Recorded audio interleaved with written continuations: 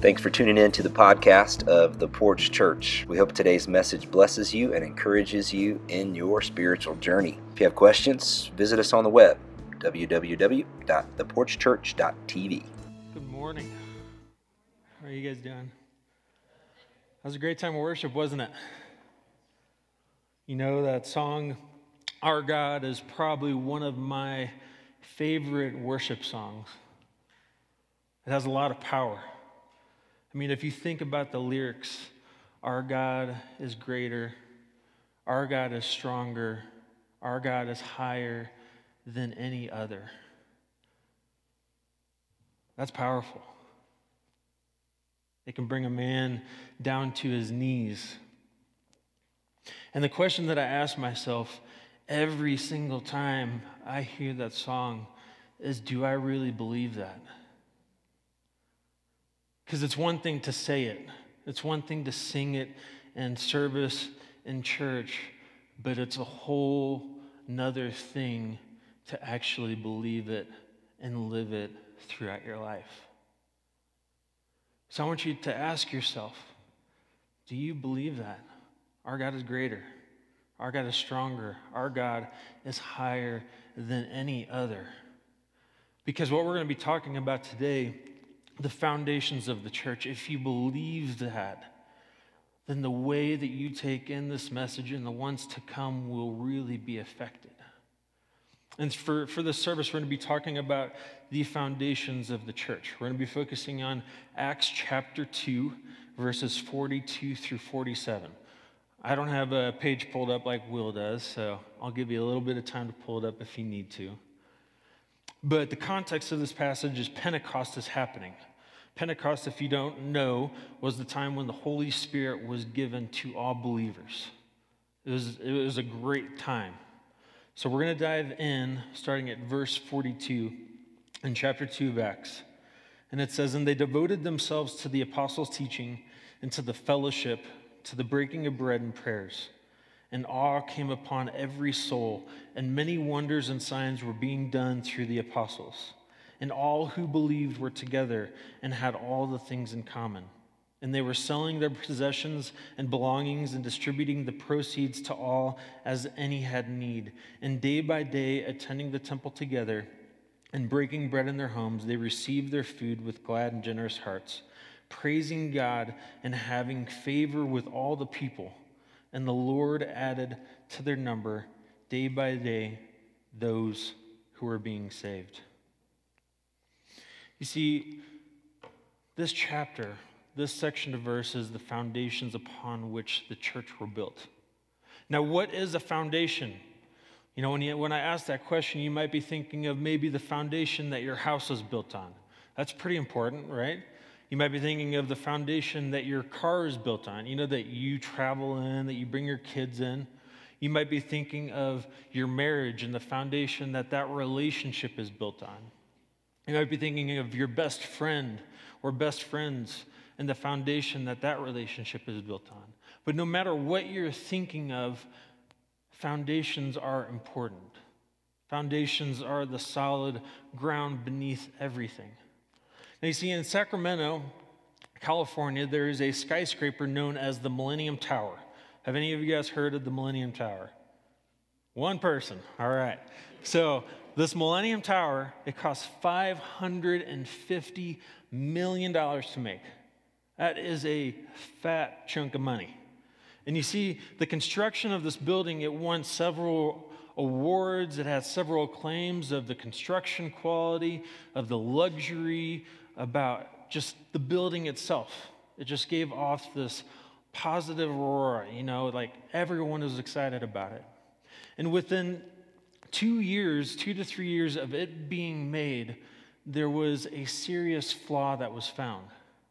You see, in this $550 million building, there was a problem in the foundation. So within a couple years, the building started to sink. It has so far sunk 17 inches. That's a lot. That's almost 2 feet. That's crazy.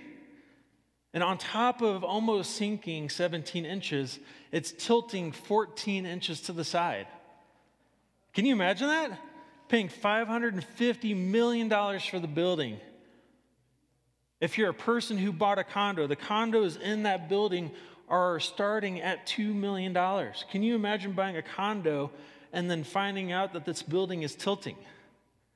The people in the building can literally put a marble on their floor and the marble will roll towards the direction of the tilt. It's crazy. But that just shows you how important it is that a solid foundation is built. They built the foundation on dense sand. They didn't build it on the bedrock beneath. If the builders were Christians, they probably would have heard that story of, building buildings on the sand and rock, and they probably could have overcame this whole situation. But this really just shows how important foundations are.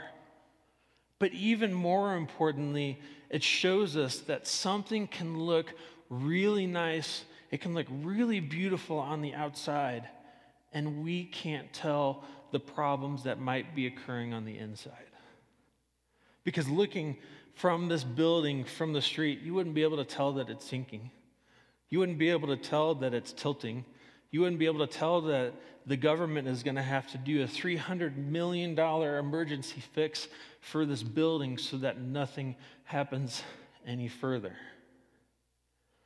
And you see, today we're going to be talking about a tough topic. It's not going to be something easy for you to hear. It wasn't something easy for me to prepare, and it's going to be tough. It might not be easy, but the one thing I want you guys to do is to just have an open heart. Take it in. Today we're going to be talking about one of the foundations of the church that Acts 2 mentions, and that is prayer. And the question that we can ask ourselves is, what are the characteristics of a praying church? What are the characteristics of individuals who pray? And in 1 Timothy 2, 1 through 8, that's going to be the passage we're going to be focusing on, if any of you want to turn to it. But in 1 Timothy 2, 1 through 8, Paul transitions. He's first talking about false teachers and what to do when we come into false teachers. And then in 1 through 8, he talks about what it looks like to be a church of prayer. He talks about what it looks like to be individuals of prayer. In Mark chapter 11, verse 17, Christ described the temple as a house of prayer for all nations. Christ also described us believers that we are the temple of God, both individually and corporately. And therefore, we should be characterized by prayer. But if we're going to be real with ourselves, if we're going to be brutally honest,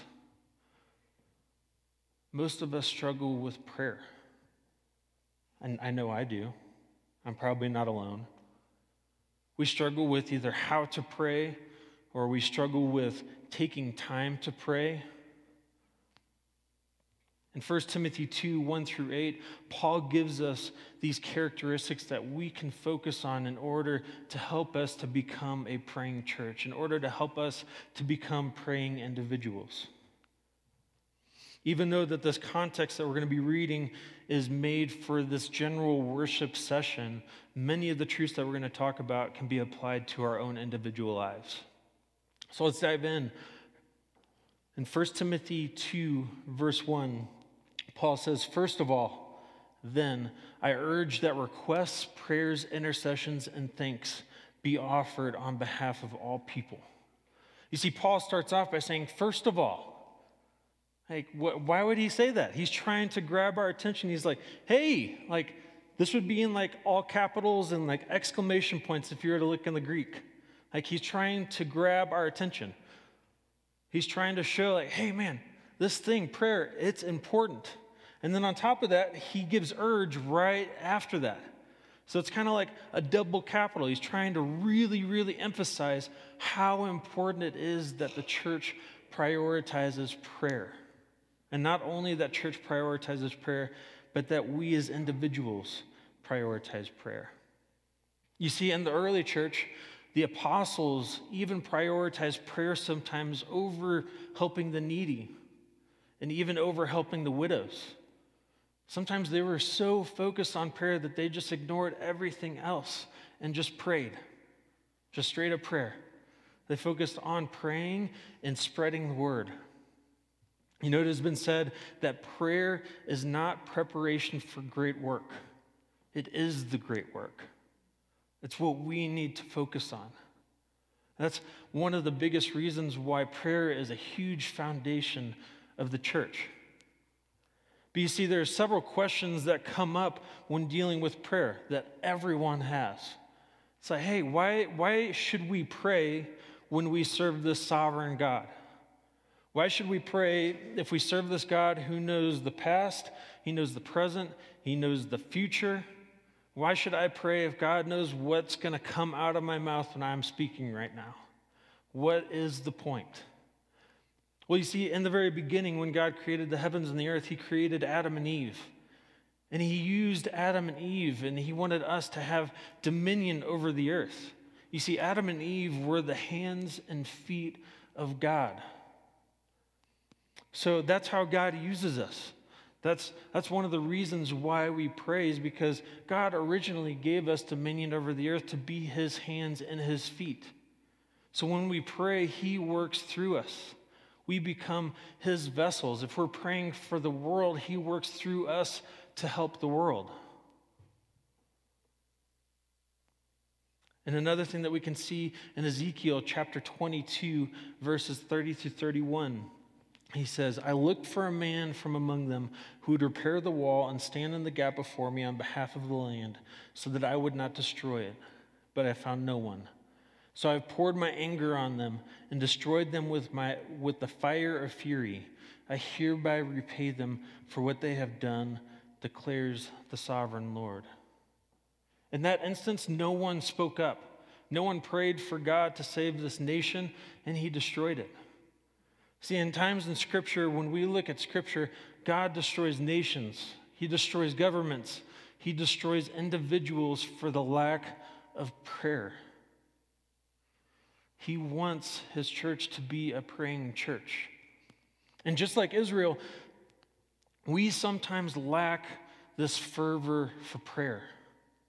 Instead of prioritizing prayer, we prioritize money, or we prioritize material possessions. I'm guilty of that one. I don't know anyone else that's guilty of the material part. Sometimes we prioritize family. Sometimes we prioritize education. In my experience, what we feel is comfortable is what we prioritize. We don't like to prioritize the things that make us feel uncomfortable. Now let's think about church service. We can look at this church service, or I'm sure many of you guys have attended other church services. In services, how much priority is prayer given? How much time are the announcements taking up? How much time is the greeting time taking up?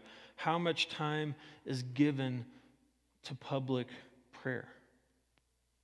And if we're going to be honest, our individual life, at least my individual life, sometimes doesn't fare much better. Now, I want you to think of a significant relationship each and every one of you have. Some of you might be thinking about your wife or your husband. You might be thinking about a boyfriend, girlfriend, or maybe a best friend. Now, what I want you to think about is what that relationship would look like if you didn't communicate. Now, I know there's some strays in here, and they'd be like, man, I would love it if my husband didn't talk to me. He can just keep on watching football or something like that. But for most people, think of what it would be like if you and the significant other did not communicate. How healthy would that relationship be? Would it be a healthy one? And just think of you and God. That's exactly what it's like between us and God.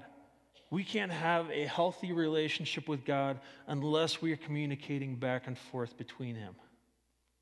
Communication is key to any relationship. So how do we prioritize prayer corporately and individually? Well, the first thing is that we can pray at all times. 1 Thessalonians 5:17 says, pray without ceasing. All of you are thinking, what does he mean? Like, he can't mean pray without ceasing, can he? Like, Pray all the time? Are you serious?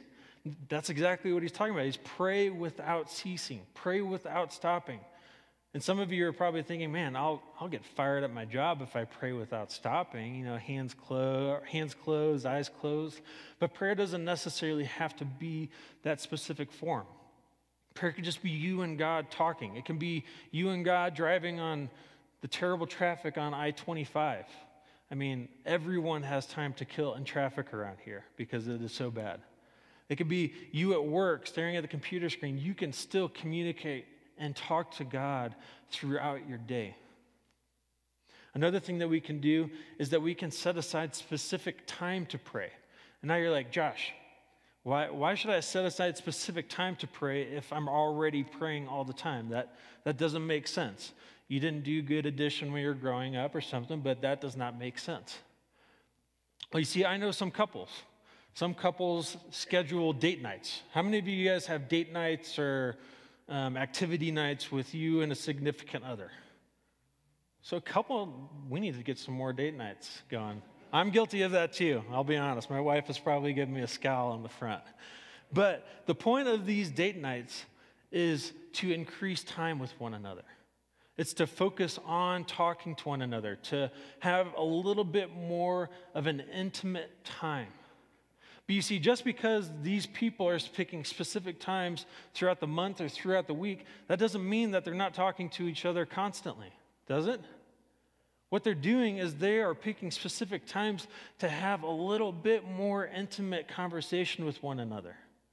And that's how it goes for having specific times to pray. Even though we might be praying all the time or talking to God all the time throughout the day, having scheduled times where we can just be one-on-one with that God that we sing about, it just increases that intimacy. And not only that, having specific times to pray help us to pray without ceasing. So maybe you can write in a prayer journal. Maybe you can set aside times each day and just focus on spending time with God and only God. The other question is, how can we do more with corporate prayer? You see, believers should make time for corporate prayer. When we see the Lord's Prayer, I'm sure most of you guys know the Lord's Prayer, there are a lot of plural words in the Lord's Prayer. Give us this day our daily bread. Forgive us our trespasses. Lead us not into temptation. There's all kinds of plurals that are just signaling, hey, we need to pray together as a family. We need to pray together as a body. Christ said, when 2 or 3 are present, I am there. That's why we need to be doing corporate prayer. God meets us in a very special way when the group and the body of Christ comes together and prays. Another thing is that we should be setting aside time to pray with one another. But that's not always easy, is it? Sometimes we really don't like to pray with one another within the church. Why is that? I know for me, I don't like to feel vulnerable. Like, who wants to tell your problems to someone else that you're going to be sitting with? Like, some of your deepest, darkest secrets, hey, can you pray for me? You're like, sometimes the person you're talking to doesn't even want to hear your deepest, darkest secrets to pray for. Not only do we even not want to tell them, we live in this age of Facebook where we have this perfect facade. You want you to look perfect. They want they to look perfect. Scrolling in your news feed, however you operate Facebook, do you ever see conversations about how they had this huge argument and they were super pumped about it? Or, punishing a kid, or, I'm really depressed. I just want to let everyone know, I'm not having a good day. No, we don't see any of that on Facebook. What we see on Facebook is the lives that people want us to see, and the lives that we want other people to see that we're having, because we don't post our own problems. And that's one of our biggest struggles, is we don't want people to see the real us. I struggle with that all the time. But I'll tell you one thing, the times that I have actually sat down one-on-one and told someone the deep prayer request that I needed, there's always been a huge burden that has been lifted off of me. And I'm sure some of you have probably felt the very exact same thing. Now, another thing that we can see in verse 1 is Paul tells us to pray for everyone. That's at the very end of the verse. He says, pray for everyone. And he gives 4 different types of prayers to pray for everyone. He gives requests, he gives prayers, he gives intercessions, and he gives thanks. He's like, hey, you as the body of the church, you need to be praying these things over everyone. See, requests, that would be just, things that we ask God, like, hey, God, I need you to do this. I'm really struggling. Can you help me with this? My dad's struggling, so on and so forth. Prayer would just be like a general term of talking with God, communicating with God. Intercessions would be like this deep time where you're asking for prayer for someone else. You're interceding for someone else on behalf of them. And then just giving thanks. Thanking God for what he's done in your life and everyone else's life. That's what we should be doing for all people. See, this dude, John Stott, he said this about a public prayer offered in a church he once visited. He said this, he said, some years ago, I attended a public worship in a certain church. The pastor was gone on vacation and a lay elder led the pastoral prayer. He prayed that the senior pastor might have a good vacation. That's fine and dandy. We're not talking about Will here, okay? Just throwing that out there. This is a completely different story. He said he asked for prayer for the pastor on vacation. And then he prayed for 2 ladies in the church that needed some type of healing. And that's fine and dandy, and that's good. But the intercession couldn't have lasted more than 30 seconds. And John Stott said, I came away saddened, sensing that this church worshiped a little village god of their own devising. Man, if that doesn't just throw you off your seat. I'll say it one more time. He said, I sense that this church worshiped a little village god of their own devising. There was no recognition of the needs of the world and no attempt to embrace the world in prayer. Is that us? Just focusing on us, the family, our friends, whatnot? Or are we in that same place, just worshiping this little village god that we've devised for ourselves and just kind of forgetting about the rest of the world? And you see, some of the things that we can do is that we can pray generally for everyone. We don't know everyone's needs. That'd be ridiculous. But in verse 4, as we go a little farther, it says that God wants everyone to be saved. So we can pray for the salvation of everyone. We can pray for the church to be encouraged. We can pray for the church to be strengthened. There are a lot of things that we can pray for in general. We can also pray specifically. But guess what? Praying specifically means that we have to learn things. It means we have to go out of our way and talk to people. I know that's hard for some people, and it's hard for me too. Hey, what can I be praying for you for? That's a tough conversation starter, isn't it? Or watching the news. We can watch the news, as terrible as the news is these days, and all the political ads that we see on TV. It's a bear. But we can watch the news to find out where or what we need to pray for our community. And then as we dive deeper into 1 Timothy, in 1 Timothy 2:2-3, Paul continues and he says, even for kings and all who are in authority, that we may lead a peaceful and quiet life in all godliness and dignity. Such prayer for all is good and welcomed before God our Savior. So Paul goes from talking to all people to praying for authorities. He's like, hey, you guys need to pray for those who are in government. You need to pray for those who are over you.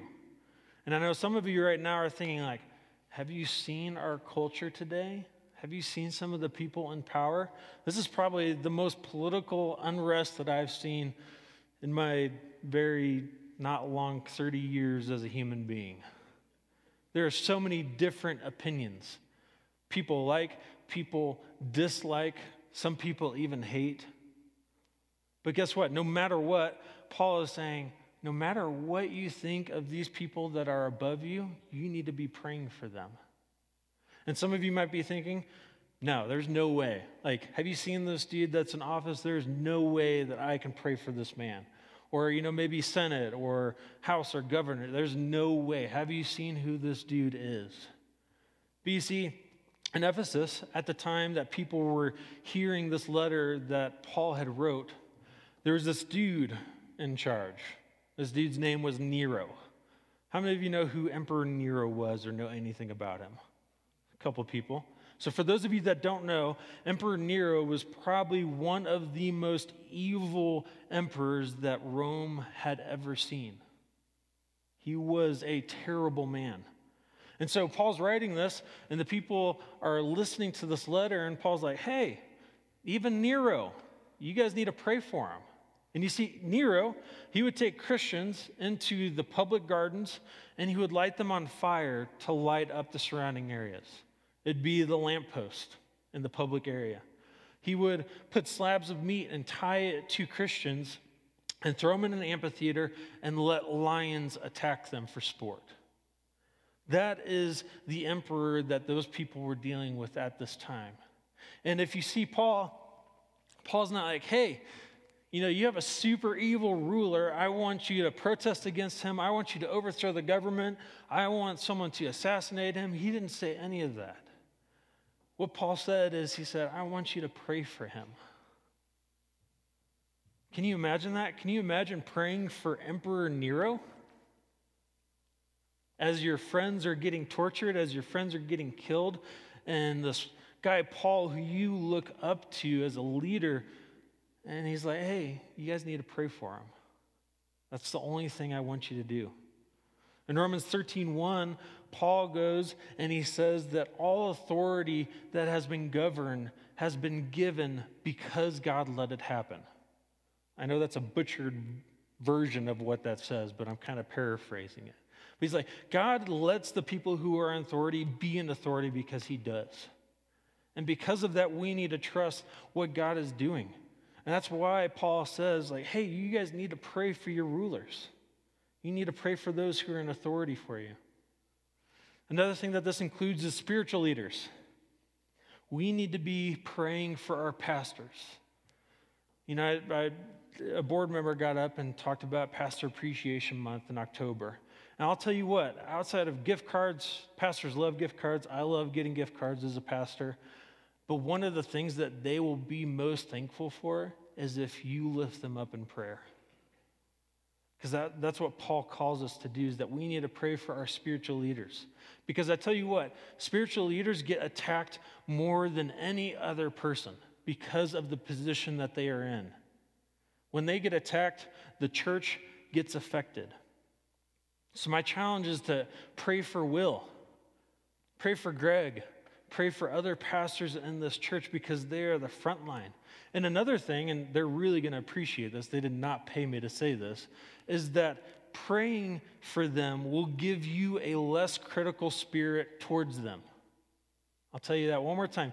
Praying for your pastors will give you a less critical spirit towards your pastors. If they say something that you really don't agree with, or if you're an email warrior and you just have a comment to make every single week or whatnot, praying for your pastors every single day will give you a less critical spirit towards them. And then we dive into 1 Timothy 2, 3 through 7. And Paul says, such prayer for all is good and welcome before God our Savior, since he wants all people to be saved and to come to a knowledge of the truth.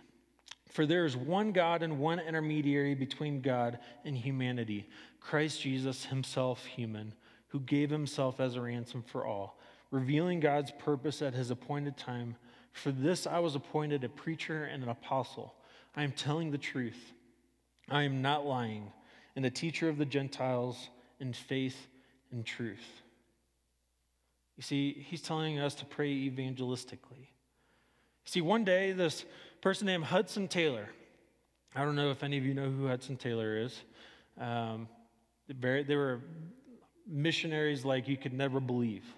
So one day, Hudson Taylor was in a junk ship traveling from Shanghai to Ningpo. I'm probably butchering the names of these cities. But Hudson had been witnessing to this man named Peter on the ship. And Peter was resisting the gospel, but he was starting to feel a little bit of conviction.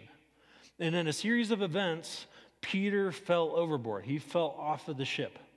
Hudson freaked out, and he's like, what do I do? No one else is running to save Peter.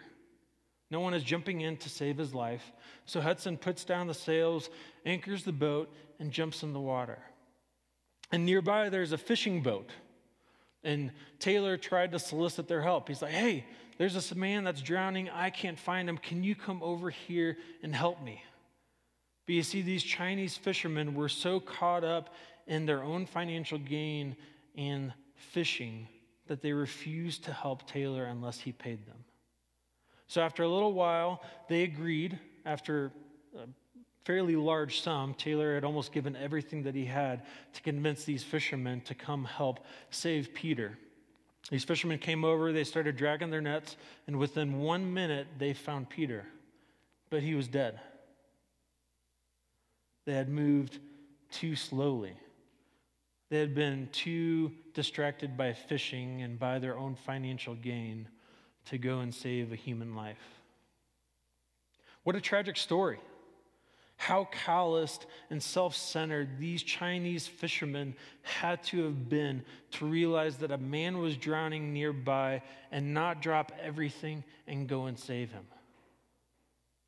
But before I condemn those fishermen, I need to take the log out of my own eye. How concerned am I with people who are perishing that do not know Jesus? How concerned am I about my own comfort rather than people who do not know the Savior? Do I keep on going on my day, my business, day after day, week after week, month after month, just focusing on myself, what I need, and my own gain? And I'll be honest with you, I am not as concerned with the lost as I should be, especially being a pastor. And where are we? You see, prayer that all people may be reached with the gospel should pervade the life of the church. Say that one more time. Prayer that all people may be reached with the gospel should pervade the life of the church. Does such prayer pervade our church? Does such prayer pervade my life? Does such prayer pervade your life? I fall short, and I'm guessing some of you fall short here also. It's easy to get like those Chinese fishermen, just focused on our own interests, on our own agenda, so on and so forth, and just forget about everyone else who is lost. And another problem that we can see, and I'm sure all of you have experienced in churches, is that we like to be in cliques. We like to have our group of friends, and unfortunately, sometimes when we have these group of friends, we don't care about anything else. We lose that evangelistic spirit that we once had because we're comfortable with our own group. We just kind of fall short and forget to invite people because we're happy with the friends that we have. We're happy with the church that we have. We don't want it to grow bigger. It manifests itself in so many different ways. And as we see through 1 Timothy 2:1-8, one of the main points that Paul is trying to make through all these different characteristics is that the life of the church should be saturated in prayer. Not only the life of the church, but also the life of individuals. Our lives should be saturated in prayer. But none of us are perfect. I'm not perfect. My life probably isn't as much saturated as it probably should be. But one of the things that we can see through this is that we can see how important it is for the church and us as individuals to focus on prayer. How healthy is our communication with God? How often are we talking to him? Because I think Paul's pretty clear in this passage of what prayer should look like in the body of the church and the body as individuals. How much more do we need to talk to God? I know none of us are perfect, but that means that we can each grow in a specific area. So do you need to learn to prioritize God in your life for prayer? Do you need to do that? Do you need to start learning to prioritize praying for everyone?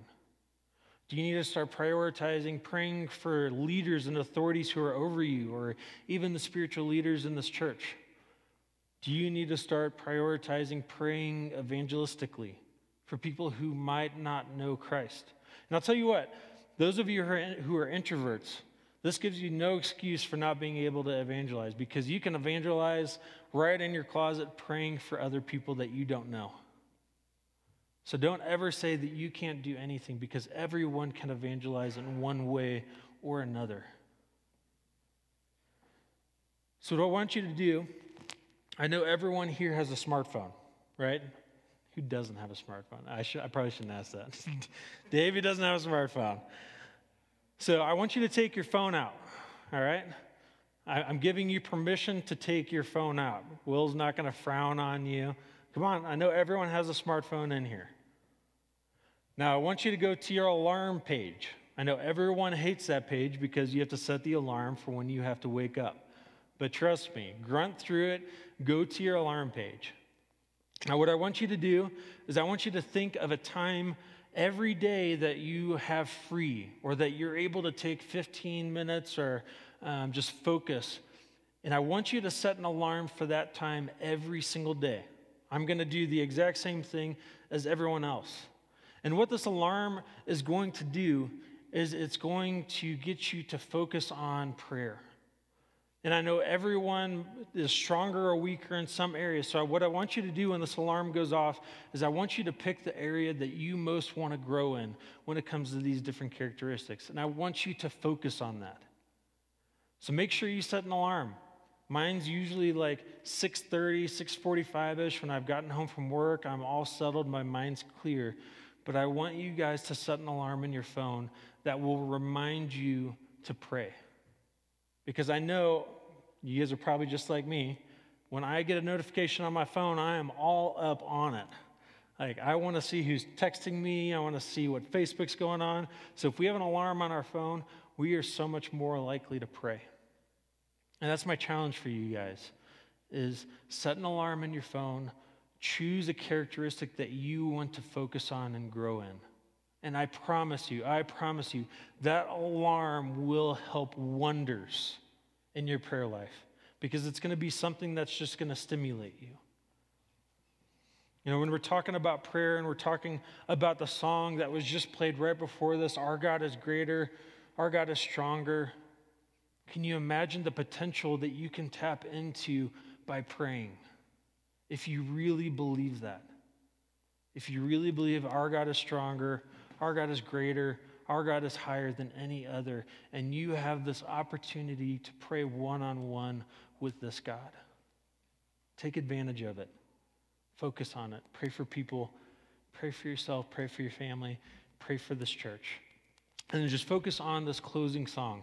It's another How Great Is Our God song, just to kind of further emphasize, man, I get to pray with this almighty, great God. I can be in contact with him one-on-one, and he lets me.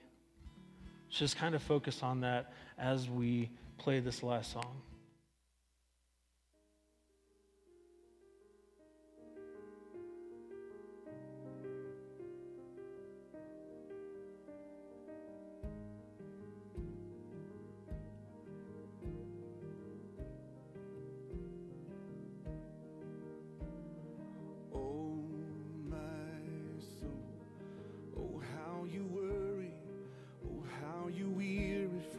Fearing you lost control.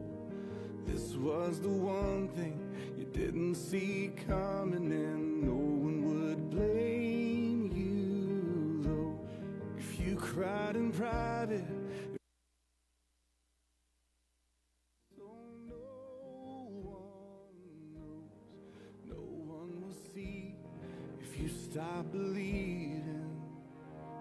Oh, my soul, you are not alone. There's a place where fear has to face the God you know. One more day, He will make a way. Let Him show you how you can lay this down. 'Cause you're not alone. Here and now, you can be honest. I won't try to promise that someday it all works out. 'Cause this is the valley